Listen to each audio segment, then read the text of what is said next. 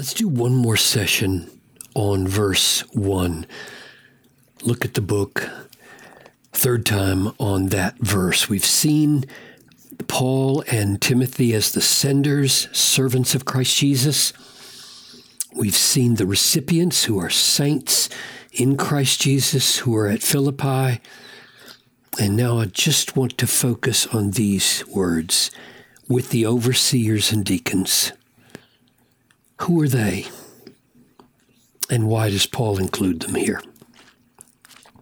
Father, I pray that as we look at overseers and deacons, all of us would be motivated and helped to structure our churches in biblical ways so that we have in place the kind of offices and leaders that you have appointed for your church. I ask this in Jesus' name. Amen.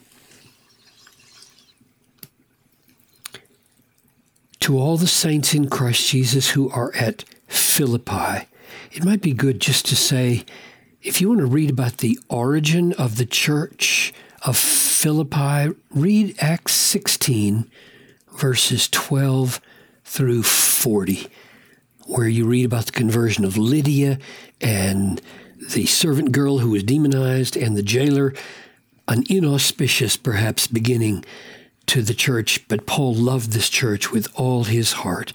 It brought him great joy. So he's writing to the saints, and he mentions the overseers and deacons.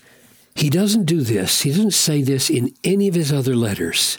So it stands out as unusual. And before we ask why, let's make sure we know who these folks are. Who are overseers and who are deacons? Because I think it's important that every church should be led by overseers and deacons. Who are they? What should we call them? Look at a couple of passages. Here's Titus 1, 5-7. This is why I left you in Crete, so that you might put what remained into order and appoint elders in every town as I directed you. If anyone is above reproach, the husband of one wife, and his children are believers and not open to the charge of debauchery or insubordination, for an overseer, as God's servant, must be above reproach. So he is treating elders and overseers as the same.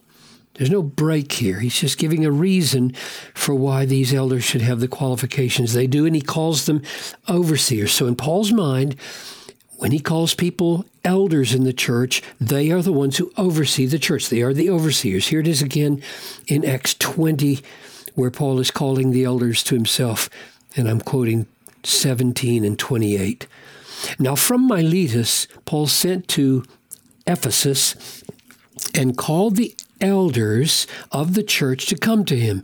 And when they came to him, he said to them, "Pay careful attention to yourselves and to all the flock in which the Holy Spirit has made you overseers, to shepherd the church of God, which he obtained with his own blood." So, 1, 2, 3 titles. You can call them shepherds or pastors. You can call them overseers, or you can call them elders. They're all the same office or the same people in Paul's mind. What are they supposed to do? What are their jobs? One of their key jobs that distinguishes them from deacons is teaching. Therefore, an overseer, this is 1 Timothy 3:2, or an elder, must be above reproach, the husband of one wife, sober-minded, self-controlled, respectable, hospitable, able to teach.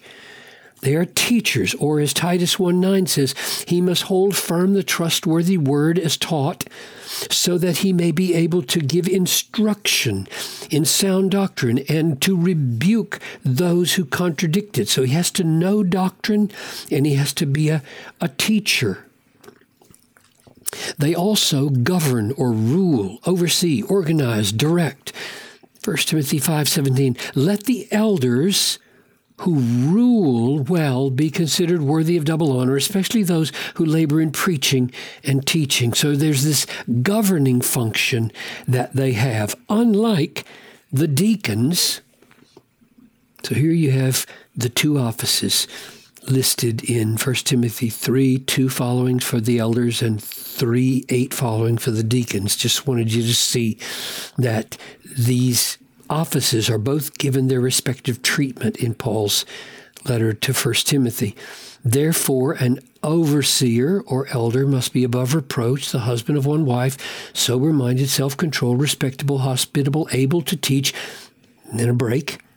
Deacons, likewise, must be dignified, not double-tongued, not addicted to much wine, not greedy for dishonest gain. So here you have the governing office of overseer, and here you have the serving office of deacon. If you ask, well, what did deacons do? And it's not as easy.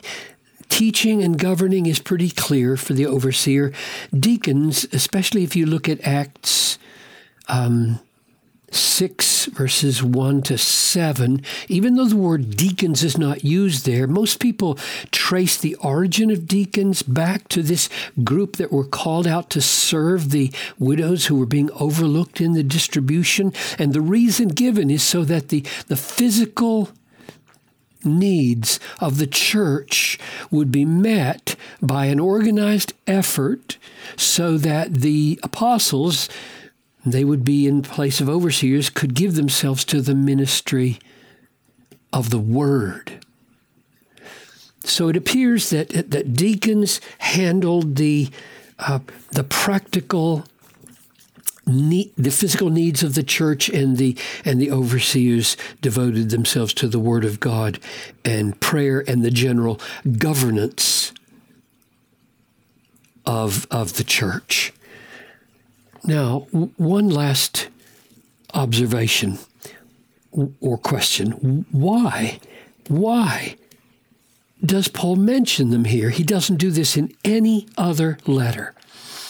And my answer is, I don't know. I don't think anybody knows either. But there are some suggestions, and the best one that I have heard is this. This letter is written especially in response to a very generous gift that the Philippian church has sent. Chapter 4, verses 18 and 19 describe this. I have received full payment and more. I am well supplied, having received from Epaphroditus, that's their representative that they sent, carrying the money, having received from Epaphroditus the gifts you sent, a fragrant offering, a sacrifice acceptable and pleasing to God, and my God will supply every need of yours according to his riches and glory in Christ Jesus. So perhaps, and we don't know for sure, perhaps Paul knew that for something like this to happen, for a whole church to provide the kind of generous gifts and then choose a person they could trust and send him all the way from Philippi to Rome, where he is in prison, took some organized effort in the church. And Paul knew that if that organization happened, and the whole church got together and did this, somebody was leading the charge. And in all likelihood, it was deacons doing the footwork to gather the money together, and the overseers saying, we should do this. This is a very important biblical thing to do. Maybe that's why they got special mention here. So, Paul and Timothy are servants of Christ Jesus, and the saints are in Christ Jesus. Paul gives himself this lowly title. He exalts the recipients of the letter with the exalted title in Christ Jesus, and then he lavishes his thanks by a mention on the overseers and deacons for what's going to become later a very sweet word of gratitude for their generosity to him.